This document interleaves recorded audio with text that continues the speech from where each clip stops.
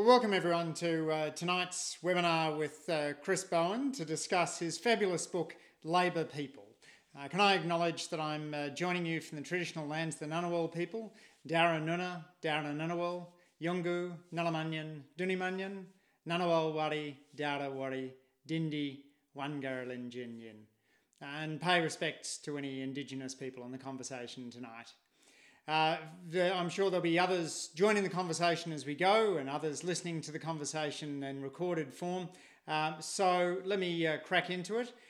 Chris, it is a timely moment to be talking about Labor history as it is the 46th anniversary of the dismissal of the Whitlam government. And we'll come to your observations on one of those Whitlam ministers now.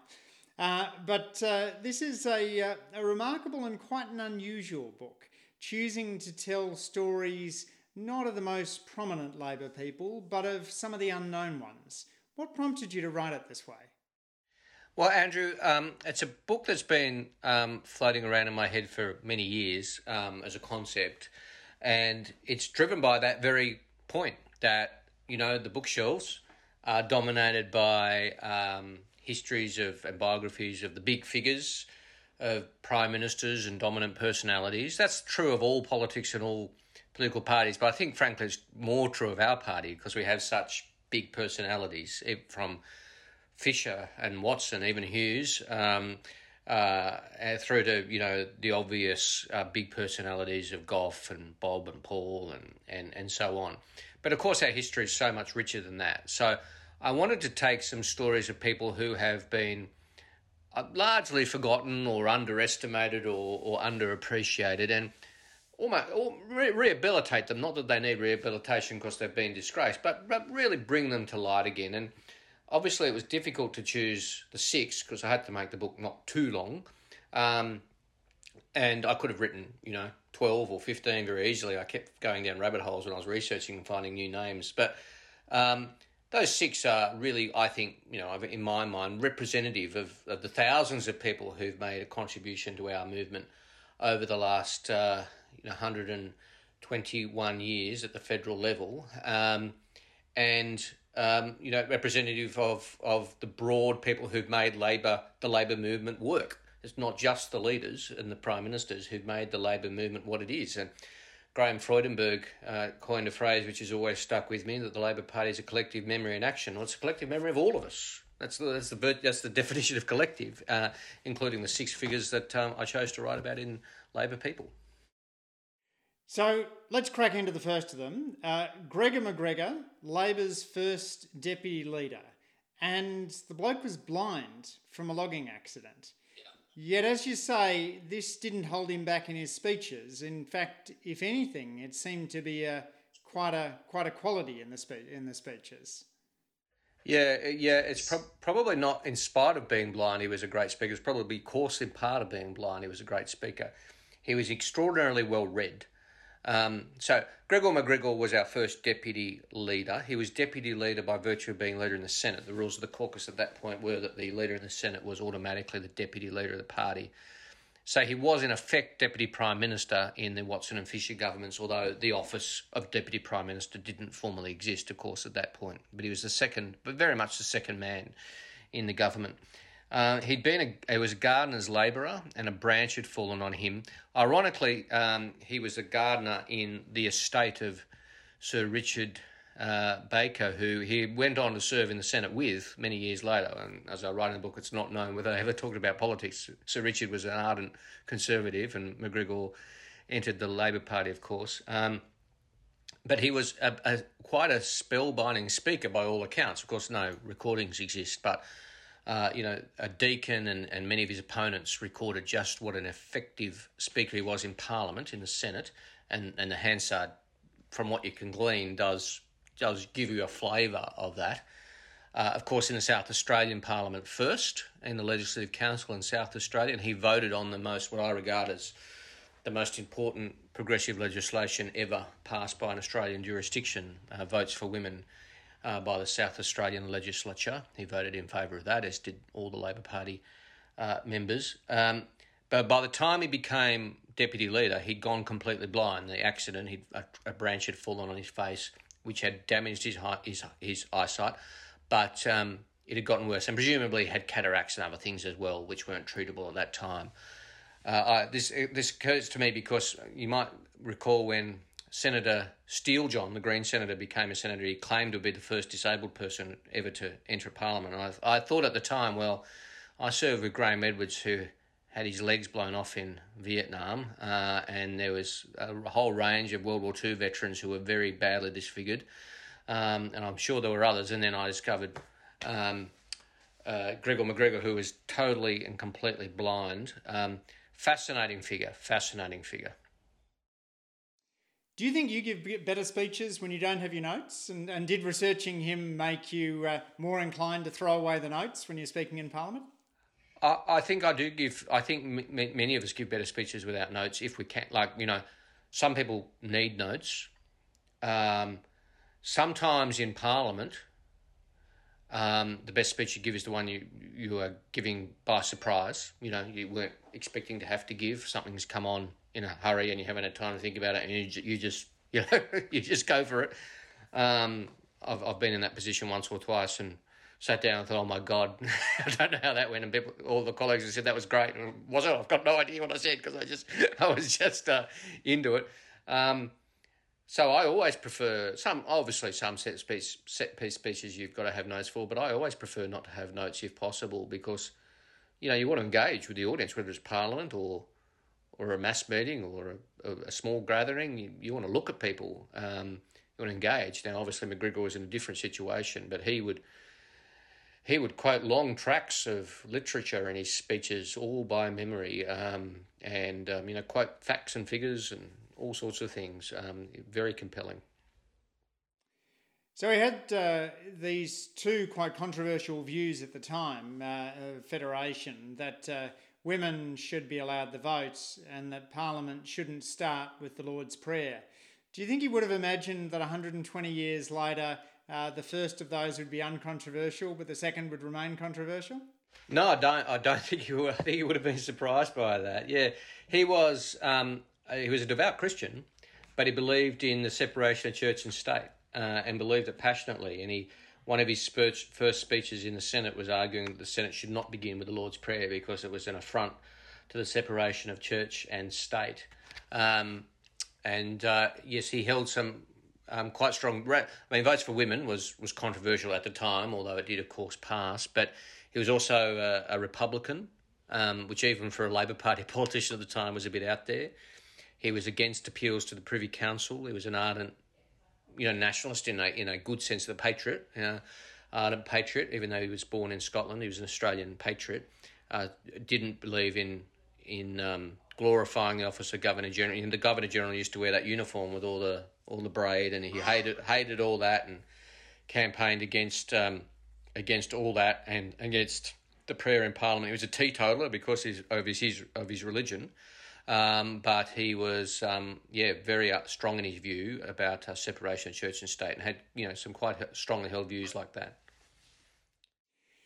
So then you move on to Lillian Locke, the Labor suffragist. And as you point out, what's interesting about Lillian is she takes a different approach to Vita Goldstein. Locke believes that the road to suffrage is within the Labor Party. But you sort of, I feel like you might give Vita Goldstein's view short shrift. I mean, isn't there a sense in which Locke is putting all her eggs in one basket? Whereas if all that you care about is suffrage, isn't the Vita Goldstein idea of working across parties more likely to bring results? I don't know about that, Andrew. I mean, Vita Goldstein and Lillian Locke had a different view about the path to Parliament for women. Lillian Locke had the view that it was through Labor, and Vita Goldstein had the view that no major party was going to put a woman into Parliament, and they had to run as an independent. To a degree, they were both right, because it took a long time for any woman to get into Parliament. Vita Goldstein ran in 1903, and it was not until Enid Lyons and Dorothy Tangney that any woman made Parliament decades later. That's 49 when they both come in, is it? Yes. No, 43. So, but Lillian very much had the view, it wasn't so much for her about the pathway to Parliament for women, although she passionately believed women should be in Parliament. She campaigned for women, and I found some very interesting. Vita Goldstein gets all the attention for being the first woman to run for Parliament, but there are a number of others, Labor candidates for Parliament, lower house of Parliament in that decade, and Lillian would go off campaigning for them. But for Lillian, it was more about the cause. It was about, hang on, we're getting votes for women for a reason, not just to get votes for women, but to improve the lot of women and the lot of society. And therefore, you have to do that in the Labor Party, because the Labor Party is the only party that cares about society and the role of women more generally. It's not just about getting some women into Parliament, it's about women's wages. And she argued, actually, that getting votes for women would lead to equality of wages, which, she was... we still don't have equality of wages today, although it's been the law of the land since 1969. So she saw it as very much part of a broader social campaign. And that's where she and Vida fell out, and they had a big fight. And, of course, when Vida Goldstein ran for the Senate in 1903, Lillian was the secretary of the Women's Suffrage Council, which was supporting Vida Goldstein.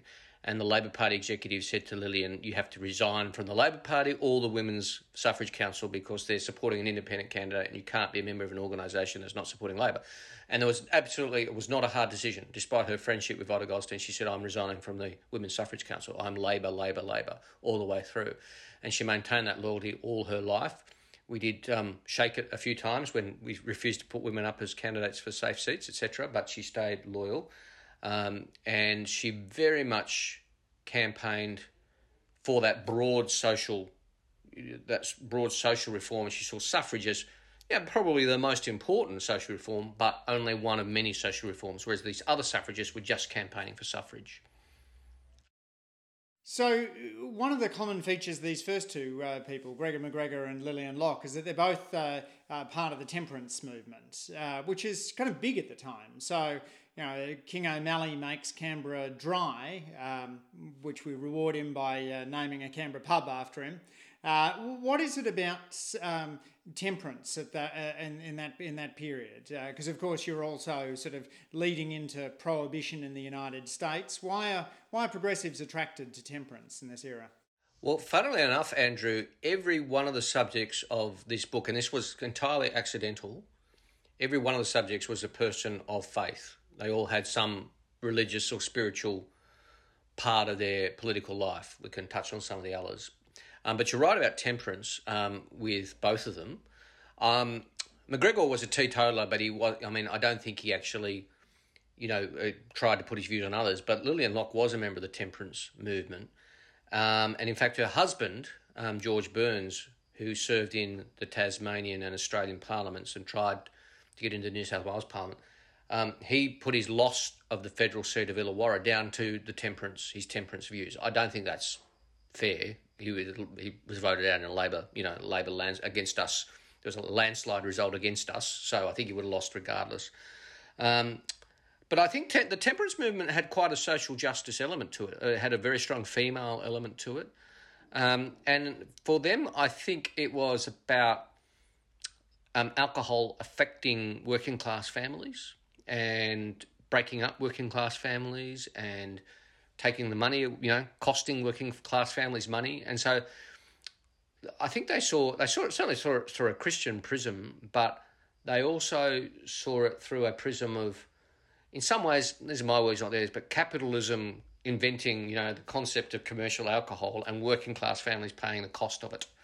And so I think Lillian saw that as part of that, again, that broader social movement. Now, she also, she changed faiths. Both her father and both of her grandparents were Church of England ministers, Church of England clergy, but she ended up in the Church of Christian Science with Vida Goldstein, which had views about temperance and also medical treatment and some other views. But it was a very pro-women church, and it was founded by a woman. I think that's what led them to it. So I think that's what was going on with the temperance stuff. There was a lot of overlap between suffrage movements, temperance movements, and trade unions. And it is remarkable with some of these early figures too. You mentioned with Lillian Locke's husband, the extent to which they represent different parts of the country. The willingness to move around. I'm thinking Lyons does much the same.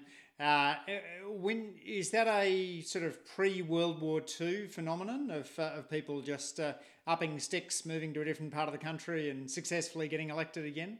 I struggle to think of anyone who's done it in the last couple of decades. No, yeah, that's right. That's particularly the case with there's not many. I think there's a list somewhere I have of MPs who've represented seats in different states. It's a pretty short list. It's maybe 7 or 8 people who've changed seats.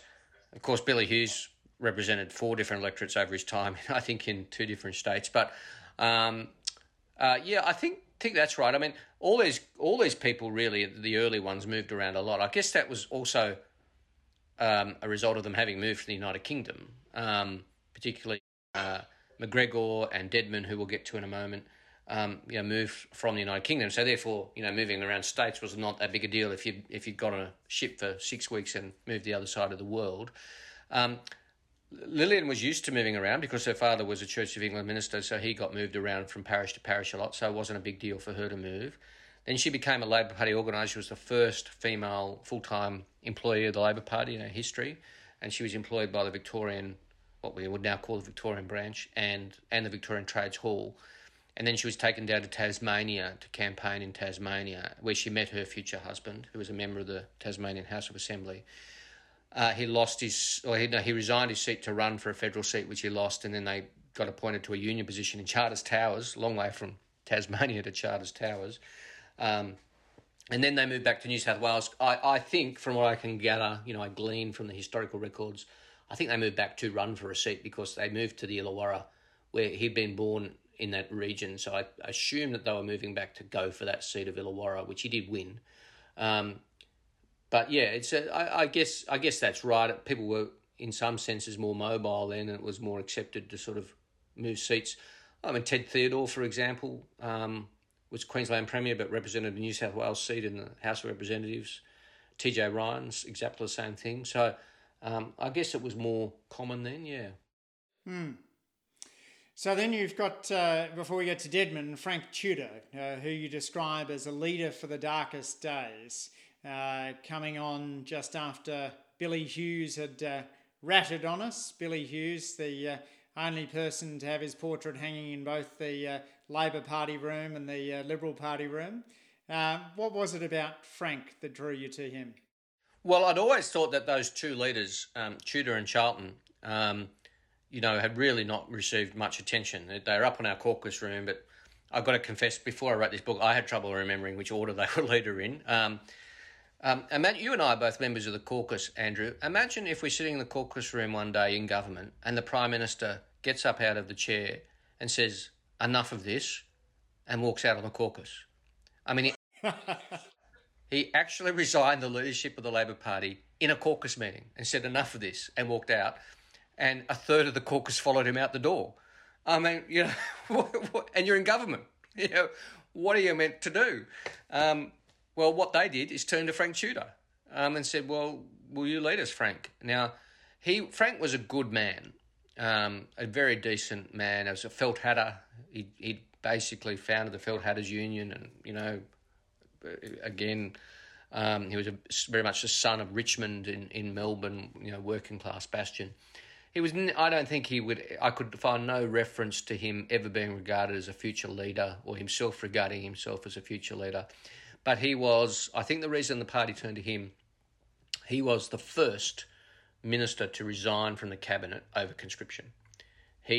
Others did later, but he drew the line in the sand very early and said, "I cannot abide by cabinet solidarity if we're pro-conscription." And he did the honourable thing and resigned. So he was on the backbench when the party turned to him to be leader. And I think, I was drawn to him because of that.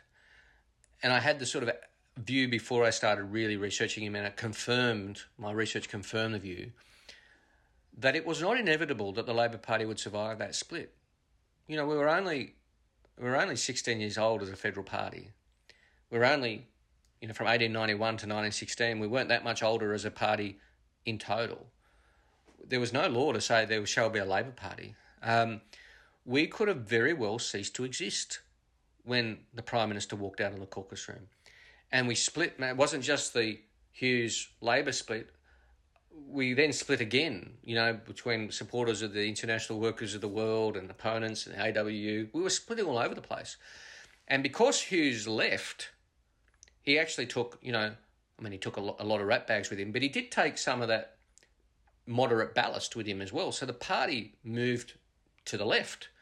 And, there were the elements of the party who wanted the Labor Party in the position of, getting out of World War One and pacifist views, etc., which, of course, for right or for wrong, was electoral poison and may well have seen us cease to exist. And he resisted all that and kept by that standards, a very progressive agenda, but also a sensible agenda. He basically, I think, kept us together and kept us alive for the eventual recovery under Scullin. And for that, I think we owe him an enormous debt of gratitude. He lost 2 elections as leader because Hughes was going around saying the Labor Party hates Australia and is not unpatriotic. As if that wouldn't happen today. Was very effective at it and saying, that we were Fenians and Wobblies and we were every insult you could think of, and it had an effect. And Hughes had the media on his side, but Tudor and Ryan basically ran both anti-conscription referendum campaigns and won both of them. So we owe him for that. But I think more importantly, the Labor Party owes him because we're still here. And a remarkable character in the Tudor chapter is TJ Ryan, the Queensland Premier. And it's almost as though if you'd squeezed in another person, it would have been TJ Ryan. You talk about the extraordinary moment in 1919 when caucus voted to invite Ryan to join the federal parliament, which is effectively asking him to come in as leader, by a split vote of 19-10. And then 2 years later, one of them is dead and then the other. It's a phenomenal period. Do you think about what kind of a Prime Minister TJ Ryan would have been? I think it would have been a good one. I think TJ Ryan was a fine individual. I'm sympathetic to Tudor in writing this chapter, obviously, because in effect, TJ Ryan versus Tudor was the first leadership challenge in our party's history. He was invited to join a federal caucus by a federal conference, and the caucus, which was clearly a leadership challenge to Tudor. Now, I think you can have a nuanced view about this. I think you can feel very sorry for Tudor being put in this circumstance, right? He's a guy who the party turned to, and now the party's sort of saying, well, maybe this guy's better. But you can also have the view that, well, TJ Ryan was clearly a very effective politician. He had really, with Tudor, but really in a more dominant way, led the anti-conscription campaign. Tudor's speeches were pretty dry and full of facts and figures, whereas TJ Ryan was emotive and would, get the crowd in the days when campaigning was mass meetings, right? He would get the crowd on their feet. So he was clearly a very charismatic character. So I think they both had legitimate claims on the Labor Party leadership. But as you say, basically they were both exhausted, and they both died within months of each other. TJ Ryan actually first, and then Tudor. TJ Ryan died while campaigning in a by-election. He came down with influenza while campaigning in the, I think, Wide Bay by-election. And the party was, shocked to its core by the death of, one of our most effective parliamentarians. And Tudor had been sick for a long time too, and within months he was dead. He was the first leader to die in office, first leader of any party, major party, to die in office. And so then the party turned to Charlton. But I think TJ Ryan would have been an extraordinary leader. And I think, you could argue that he may well have become Prime Minister if he had taken leadership, because he was very good at what he did.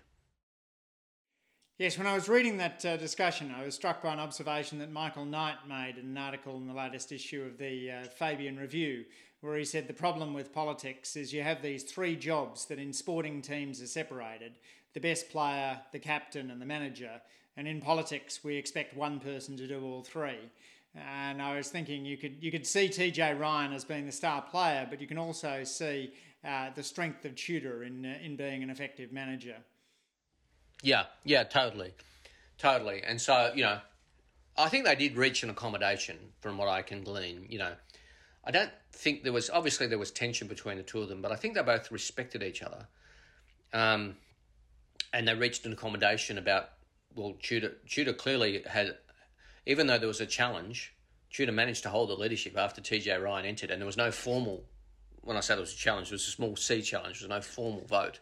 TJ Ryan never nominated against the leadership, for the leadership against Tudor.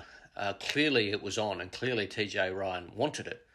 But I think he had too much respect to actually, and it was a different era, I guess, about what was acceptable, but at no point did he walk into the caucus room and say, I'm challenging Tudor for the leadership. It was more a stealth campaign. That's not a criticism, that's just, the way I see it. As I said, I think TJ Ryan would have been a fine leader and probably more naturally cut out to be leader than Tudor. But you can have the view that Tudor would still have been unfairly treated if he had, by a formal leadership challenge. So if people have questions, do feel free to put them into the chat, and I'll come to those as we go through the conversation. But now moving on to the fourth of your Labor people, John Deadman, Minister under Curtin and Chifley, who had some extraordinary achievements, but almost revelled in his dullness, Chris. Yeah. I mean, and John's a particularly interesting a character perhaps for branch members in the ACT, because he had played a big role in the development of the ANU and other Canberra institutions. But yeah, he was a Scottish farmer, and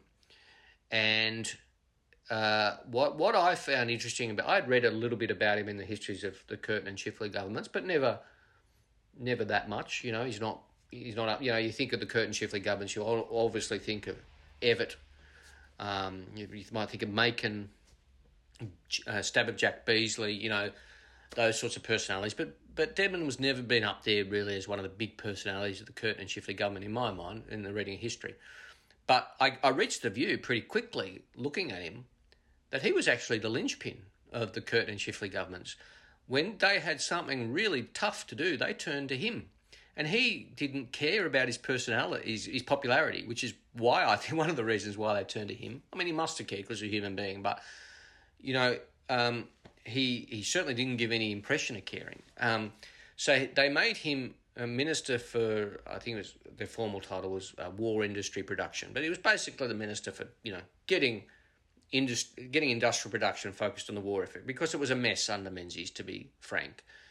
The war effort in the economy was just, nothing was happening. So he came in and did all that, and that means some very difficult decisions and tough decisions. He was basically ordering business around, and he was also ordering consumers around, because he felt there was a lot of stuff being wasted on consumer goods when they should be going to the war effort. So he banned pockets because they're a waste of material. He banned tails in shirts. He said he designed a suit. He said that's the only type of suit that can be made in Australia, a men's suit.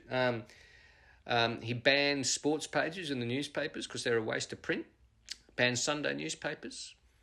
He talked about he didn't mind banning things for the war effort. He just thought that was, there were soldiers at the front giving their lives, and we could give up Sunday newspapers, was his view, but it led to considerable controversies. But then as the war was being won, and it was clear the war was being won, Chifley handed over the post-war reconstruction portfolio to him, and he basically did the hard yards of reconstructing post-war society. And you talk there about the fact that some progressives were in two minds about the establishment of the Australian National University, seeing that as working class kids went to university, they would become more conservative. And when I look at the work of Thomas Piketty, it does seem pretty clear that if you go back into those post-war decades, that going to university made you conservative. and that the Conservatives at that stage are picking up the lion's share of the votes from people who are tertiary educated. Did that give you any sympathy for the way in which Conservatives view universities today? Cause and effect, I think we have to be careful of. I mean, richer people went to university, so they're probably Tories going in as well as coming out. But yes, you're right. There was a lot of, to be frank, scepticism about tertiary education in the Labor Party. We were the party of the working class, and so why would you want to go to university? And if you did go to university, you might end up a Tory.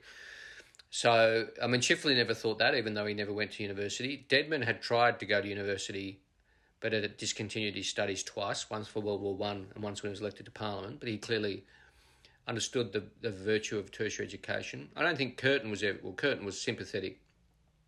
But, you know, your Eddie Wards and your others were very anti-establishing a university. Why would you want to do that? Just what does it mean for today? Well, I mean, I think the Labor Party, you know, partly they had a point, okay, because, I mean, I've made the case before with you, Andrew, that, you know, Chifley today, you know, sometimes the people ask the question, would Chifley win pre-selection? Well, Chifley wouldn't be a train driver today, you know. Chifley would have gone to Charles Sturt University and become a lawyer. And, you know, where would he be today? Well, I reckon because he's Chifley, he would have been a Labor Party member, but, you know, he might have been tempted if he become rich, or he might have been tempted by social issues. You know, life's a lot more complicated now. So to that degree, I mean, their scepticism was partially well placed. But of course, Deadman wasn't going to let that get in the way of creating a national institution. He also did other things for education. You know, he was passionately dedicated to poor kids getting into uni. ANU was just part of that. I mean, he really changed a lot of other things at universities, particularly used his war powers pretty creatively to do that. Got challenged in courts and all sorts of things. But he found the whole idea of buying your way into university a complete anathema. And the ANU was only part of that. Interestingly, Andrew, he also had to fight Evatt. Evatt was coming at it from a different point of view. Evatt, of course, you know, who could be more pro-tertiary education than Evatt? But Evatt was a son of the University of Sydney. I mean, he took the creation of the ANU as an affront to Sydney, to Australia's premier university, Sydney University. So Evatt wasn't too on board for the ANU. And in fact, whether by accident or design, I couldn't quite ascertain, but Deadman took his key cabinet submission to create the ANU to cabinet when Evatt was out of town. And I suspect that was probably not an accident. It is a remarkable Canberra story and a reminder of the importance of making sure that poor kids have access to university. I mean, the Piketty critique, I think, is most powerful with the way in which the French run their higher education system, with the elite écoles and the massive share of money that goes to the most affluent. I think we're at our best on higher education policy with creations such as the University of Western Sydney and opening up accessibility to universities. So let's dive into the fifth of your Labor people, Gertrude Melville, the first woman pre-selected by Labor for the New South Wales Parliament. We're jumping back now to a period a little before the Curtin and Chifley governments and going to one of the most controversial governments, the Lang government. So tell us a bit about Gertrude and her role in the Lang government. So, yeah, Gertie was the first woman pre-selected, as you said, by the Labor Party for the New South Wales Parliament. She didn't win. She, came stone last. Can't remember the percentage, but it was single digits in that election. But that was in the 1920s, and then she eventually was pre-selected for the upper house in New South Wales and became the first woman elected to the upper house. But that wasn't until the 1950s. So she was a loyal soldier through many decades. And she wasn't, to be clear, making the tea and scones. She was a complete factional warrior. And I say that in a good way. You know, she had to take sides in splits. She served the Labor Party through basically every split. You know, she joined in in World War One, and she served through to her death in the late 50s. So she was there for all the splits, basically. And in my humble opinion, she was on the right side of all the splits. She was loyal to the party through conscription, which, most were, particularly in New South Wales, but not all. She was loyal to the party through Lang, so she was pro-Chifley, anti-Lang. Now, that was a big call for somebody interested in New South Wales state politics at the time. Lang was completely dominant. Chifley was very much in the minority. We that tends to be forgotten sometimes. Chifley was a pariah, an outcast in New South Wales. Lang was dominant, but Gertrude stuck with Chifley all the way through. And she was, although she was coming back to faith, although she was quite a devout Catholic from everything I can gather, she was loyal through the 50s split. She did not join the groupers. And in fact, I found in the bowels of the New South Wales State Library, I found the minutes of the 1955 Women's Conference, which she chaired as chair of the Labor Women's Organising Committee.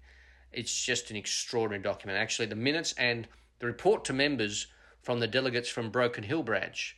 This report went through chapter and verse of everything that happened at the Women's Conference, including the groupers turning Gertie's microphone off when they didn't like one of her rulings. It was a full-on brawl at the Women's Conference. It was, just a complete fight between the groupers and the Evatt loyalists, and she was completely loyal to Evatt. But interestingly, Andrew, because the conference was held on the Queen's birthday long weekend, all the delegates rose as one, groupers and non-groupers, to sing God Save the Queen at the end, which is, of course, very important. And she also pushed hard for a woman's pension, a widow's pension. And you talk about the way in which Lang might not have gotten there without Gertrude's strong advocacy.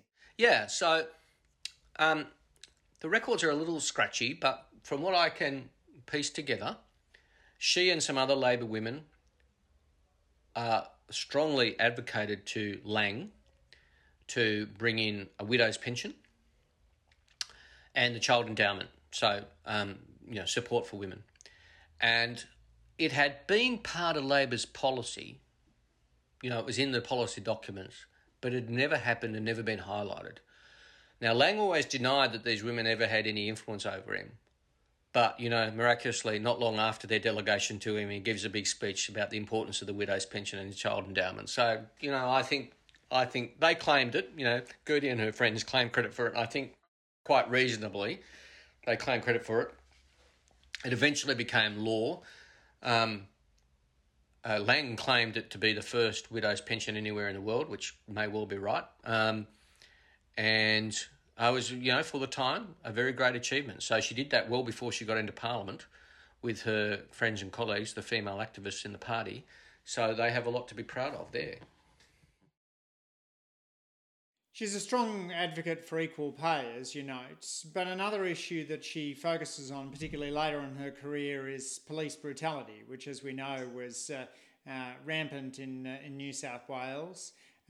You're a little coy about the extent to which she was taking up as an issue the beatings of gay men by the New South Wales police, although clearly that's an issue that continues, right through to periods of our childhood. What do you think fired her up most about police brutality? So this is quite an extraordinary episode, which I write about at some length in her chapter, because so she was eventually put into the New South Wales Upper House. I think, in tribute to her loyalty through all the splits. I don't think she was really expected to make much of a splash in the New South Wales Parliament as the first woman elected. There had been women appointed under the old system, but she was the first woman elected. And she was a very, mild-mannered woman. You read all her speeches, they're very polite. She was very strong in her views, but she was always very proper. But one day she rose in the Legislative Council, one evening she rose in the Legislative Council and gave a speech about police brutality, remembering that her party was in government, a long-term Labor government, even in the 50s, had been in government for a long time. And she gives a speech about how terrible police brutality is. Now, this puts shockwaves through the government. This is a government member talking about police brutality under her government. And I believe she felt that very genuinely and very passionately. I also believe, and I write about this, that this wouldn't pass today's standards. She would have been castigated for this today. Her son had been beaten by the police, which she did not disclose. She disclosed his case and the details of his case without disclosing it was her son. But she also disclosed a number of other cases. It wasn't just her son. But, clearly she had some sort of a conflict here, which by our standards you would have to declare, right? And say, well, I want to declare I have a conflict here, but I still believe this passionately. She didn't do that. But not many people criticised her about that at the time. It didn't become much of an issue, which tells me it must have been okay with the parliamentary standards of the day. So she makes this really very strong speech against police brutality, which sends shockwaves. And she calls for a royal commission into police brutality.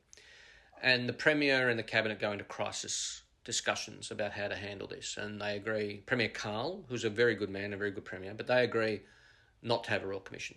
Basically, the commissioner has their confidence. The commissioner was the first Catholic commissioner of the New South Wales Police. The New South Wales Police have been run by the Masons for decades. He was the first Catholic commissioner. There's a whole separate book, I'm sure it already exists, about Catholics versus Masons in the New South Wales Police Force. But he did oversee a regime of, frankly, brutality against homosexuals by the police. That was part of her campaign, but it was about police brutality generally. But anyway, so she calls for a royal commission. The government says no. And the wily opposition, Liberal opposition, desperate to get back into office, and the deputy leader at the time, a man who then went by the name of Robin Askin, later became Sir Robert Askin, but at that point was Robin Askin, they come up with the idea of moving a motion in the upper house for a royal commission. And she gives a speech and says, I'm absolutely opposed to police brutality. I absolutely stand by everything I've said. I think there should be a royal commission, but there is one thing I will never do, and that's cross the floor against the Labor Party. And she then voted against the royal commission. I mean, that was her. This is why I talk about her as the ultimate loyalist. She was, in a terrible state by then. She'd had to move out of home because of, presumably death threats and what have you. But she stuck by both her commitment to tackling police brutality and calling for action, but she would never rat on the Labor Party. So then, as your final character, you choose a member of the Whitlam government, and you had a cast of big personalities to choose from in the Whitlam government, and including some from the left and some from the right. But instead, you chose a non-factional person who I don't think anyone would have regarded as the life of the party. Why Ken Wright? So Ken Reet. I chose Ken Reet because I felt, again, that Whitlam government and the personalities in it, from Gough, but through Rex Connor and Jim Cairns and all the colour and movement, I wanted to pick somebody who got on with it. And whom, again, I had heard of and knew a little bit about, but hadn't really focused on. And it was actually I was talking to John Faulkner about this. He said, have a look at Ken Reet. And so I did, and I thought, yes, he's the man for me, for this era to choose from. Now, Ken Reet was a polymath, an extraordinary, complicated man. And I don't think you can underestimate the importance of his years at sea. He was a merchant seaman. He loved the sea. When he was a kid, his nickname was the Admiral, because he used to cut out the shipping notices and put them in his scrapbook. And he just loved the sea. So he went off to sea. So he spent months alone on big tankers, cargo tankers. And that gave him a lot of time to read and to think and to learn things. So one of his shipmates, a Scandinavian shipmate, introduced him to classical music one day, played him a record. That was it. He was gone for life. He was a classical music devotee. And I spoke to one of the few colleagues of his who's still alive, one of his cabinet colleagues, and I interviewed him about Ken Reet, and he said he used to go around to Ken's office for a meeting, and he'd turn the record player down for the meeting, but he would not turn it off. There would be classical music playing all day. He fell in love with poetry at sea. Some Indian shipmates introduced him to Buddhism, And while he wasn't formally a Buddhist, he certainly regarded himself as living in accordance with Buddhism. He read all the Buddhist tracts. So he was a deep thinker. But he, jumping forward, ended up in Parliament, in the Senate, and ended up as Whitlam's Senate leader.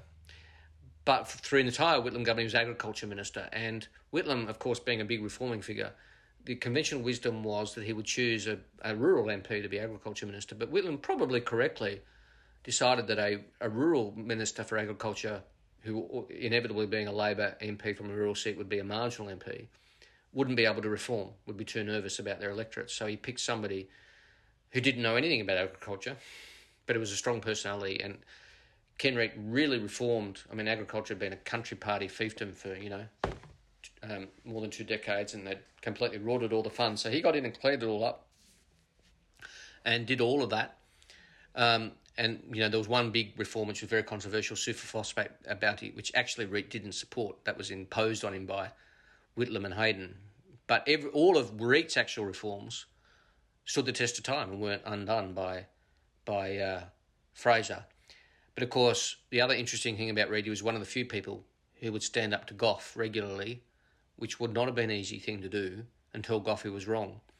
So there was a lot of tension in that relationship as well, which perhaps on this day, on this anniversary, might be your next question, because it was a very key moment in our history where that tension between the two of them had rather significant implications. Yes, so 46 years ago, why did Whitlam not invite Reid to join him for lunch? I think what you've got to understand about Gough is Gough had an unbelievable contempt for the Senate. He regarded the Senate as way beneath his dignity to deal with, including Labor senators. He regarded it as an affront to democracy that they were unrepresentative before the term unrepresentative swill had been invented. Gough believed it.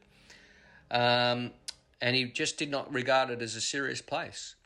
And so when Gough was dismissed at Yarralumla at, I think, late morning, he then went back to the lodge and had a steak. And then he called down to the lodge from Parliament House his deputy leader, his manager, his leader in the House, Fred Daly, and his chief of staff, and briefly the Secretary of Prime Minister and Cabinet, although the Secretary of Prime Minister and Cabinet left pretty quickly because he realised he was no longer Prime Minister. But so they had a war game session. But nobody told Reid, the Senate leader. Nobody called Reid. And this was before mobile phones and Twitter, so word hadn't spread. And so by the time 2 o'clock came around and the Senate convened, Reg Withers, the leader in the Senate, leader of the Liberal Party in the Senate, moved to allow supply. And Reid found this very surprising, given that this had been the whole battle for months. And Reid said, great. And, the Labor Party senators all voted for it. And then Reg Withers leant across the dispatch table and said, by the way, you're in opposition. And Reid had no idea what he had done. He had let supply through for a new government. Now, and he never forgave Gough for not telling him. And it was unforgivable not to tell him, unthinkable not to tell your Senate leader that the government had been sacked. Or get somebody to tell him. And what did that mean for history? Well, we don't know. But the ramifications could have been significant because of a couple of things. Firstly, if you look at Kerr's commissioning of Fraser, Fraser was commissioned on the condition of getting supply. If Fraser couldn't have got supply, Fraser and Kerr were then in a very difficult position. He'd been commissioned to get supply. If the Senate had denied supply, which could have happened, I'm not saying that Fraser would have had to resign, because we don't know, but it would have been a lot more complicated for Fraser. And what they probably would have done is, of course, the president of the Senate was Senator Justin O'Byrne, a fellow Tasmanian of Ken Reid's, a Labor senator.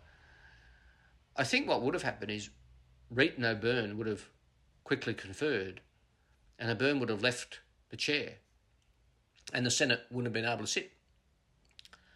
And if the Senate didn't sit, they couldn't get supply. And again, that would have at least put a big spanner in Fraser's works, and Fraser and Kerr's works. At least would have, if Gough could have come out and said, well, the new government doesn't have supply, I should be recommissioned immediately, as Gough would have done. We'll never know. But, it was a pretty big insult to Ken Reid not to have been told that he was no longer a minister. There is also a sense in reading that Ken Reid chapter that you believe the Whitlam government might have lasted a little longer if it had more ministers of the temperament of Ken Reid and fewer of the temperament of, say, Rex Connor or Jim Cairns. Yeah, I do. I mean, the Whitlam government, which we all love for their great reforms and very important part of Australian political history, but, also made mistakes. And, I think if Bill Hayden had been Treasurer longer than just the last period. Bill Hayden was really by far the best treasurer of the Whitlam government. I think if he'd been there longer, and I think if we'd had more sort of steady reforming. Ken Reid was not a reform coward. He had big reforms, but he was also a pragmatist, and he took people with him. The farmers hated the reforms but loved Ken Reid, and Ken Reid knew nothing about farms. When he became Minister of Agriculture, his staff say that they used to follow him around at farms on his first days as minister and joke, take the piss out of him and say, Minister, the cows are the ones that go moo and the sheep are the ones that go baa. That was their level of briefing because he had no idea about agriculture. But he believed in reform. But he took the farmers, had very strong dialogue with all the farmers groups, and they had big differences, but they respected him. And he was also very pragmatic. And his pragmatism was a reason for the conflict with Gough, because he used to go to Gough and say, this constitutional strategy, Gough, where does this end?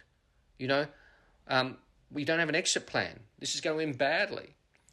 Now, whether he was right or wrong, and, the dismissal did end badly for the government. Reid's view was we should go to an election and we might lose, but, we'll go out with our heads held high and Fraser will be a disaster and we'll be back within 5 or 6 years. That was his sort of view, or that we should, we should certainly handle it differently than just sort of crash through with the Senate. And only 2 in the caucus stood up for that view, him and Senator Wheeldon. He also had a terrible falling out with Gough in opposition over the Iraqi Bath loans affairs, and Reid was 100% in the right. Reid's view was 100% the correct one about that. That was a pretty shameful episode, and Reid called it out. And extraordinarily, got up as Senate leader, moved a motion in the caucus about the House of Representatives leader and how terrible the Iraqi loans affair had been dealt with. Again, you and I couldn't imagine that in our caucus. Imagine Penny Wong moving a motion about Anthony Albanese in the caucus. It just doesn't bear thinking about. And then he goes off and becomes Tasmanian opposition leader against the very popular Robin Gray, and finishes his career in some level of obscurity, I guess, but again, having served the party. But first, importantly, Andrew, having tried to change houses, and I am satisfied entirely in the Labor Party's best interest, not his own. So he gave up the Senate leadership to run for Denison and failed. But he had the view that he was the best candidate to win Denison, and he lost it. And then a few years later, the party asked him to go to the state parliament and run for the leadership. So, Chris, final question. If I have one critique of the book, it's that there's not enough Bowen in it. And so one of the things I wanted to draw you out on a little is how much we learn about you. You're a very significant figure in the modern Labor Party. You've served as our pro tem leader for a period. You've held a number of senior portfolios in government and opposition. And I guess I wanted to draw you out finally on what we learn about you as a politician from reading the book. One of the themes that I take from it is the importance for you of gender equality. That comes through very powerfully. The importance of moderation, how important it is to be loyal to the Labor Party, and also the principles that should surround cabinet solidarity, and I'm thinking in particular of your decision in 2013 to stand down from the cabinet after you had supported Kevin Rudd returning as leader. Have I captured it right? Are there other strands about how you think about our great party that you felt were undercurrents in this book? No, well, that's very, very kind of you, Andrew. And, I think that is a fair assessment of my views on all those things. And I write this as a historian, or, an amateur historian, attempting historian. So I try not to... There are some of my views in there. Of course, I cast judgment on some things, but I try to do that fairly moderately. But I guess a flavour of what I think about the things comes through. So all that is true. Particularly the cabinet solidarity one is very important to me, that was very clear that was part of the reason why the Whitlam government fell, because they didn't have cabinet solidarity. Also interestingly, Chifley and Curtin, I mean, they didn't have cabinet solidarity either, which I found quite extraordinary looking at them. And, Deadman actually debated or wanted to debate Eddie Ward in a public debate about whether they should join the IMF and World Bank. Deadman in favour and Ward against. Can you imagine two cabinet ministers debating each other in a yes and no case? Chifley asked him not to, so he didn't. So that's all true. But I think even more than all those things, or alongside those things, it really comes, for me, Andrew, down to tenacity. All these people faced huge challenges and setbacks, and they kept going. And, we tend to gloss over that in history. It all looks pretty smooth in hindsight, right? But it never is, and reform is hard. And you think it's done. You think you're done. You think it's done. It's all too hard, But you come back for more. And all these people did. And so that, if anything, that's what I think the key central lesson. Labor loyalty, of course, is the underpinning. You just loyal to Labor. That's the underpinning principle, which goes unsaid under all of it. But you just keep coming back for more. I mean, these guys all suffered unthinkable setbacks. Some of them in their personal lives, particularly early ones, there was death of wives and kids and terrible things, but political setbacks as well. But they just kept fighting. And I think that's a reminder to us now, too, today. Yes, there's plenty of commentary out there about the Labor, but we just keep fighting, and one day we'll get them, the other side. But more importantly than that, we'll keep fighting for what we believe in. Chris, thank you very much for a wonderfully stimulating hour-long discussion about Labor people. We have a discount code which is available to anyone who wants to pick up a copy of your book. The code is ACT Labor 20. So just go to the Monash University or Monash Publishing website. Put a copy of Labor People into your checkout basket. Enter the code ACT Labor 20, all uppercase, and you'll receive a 20% discount. Chris, thanks so much for taking the time to have the conversation tonight. Thanks so much for suggesting it, and thanks to your wonderful branch members, True Believers all, for joining us about the story of 6 true believers.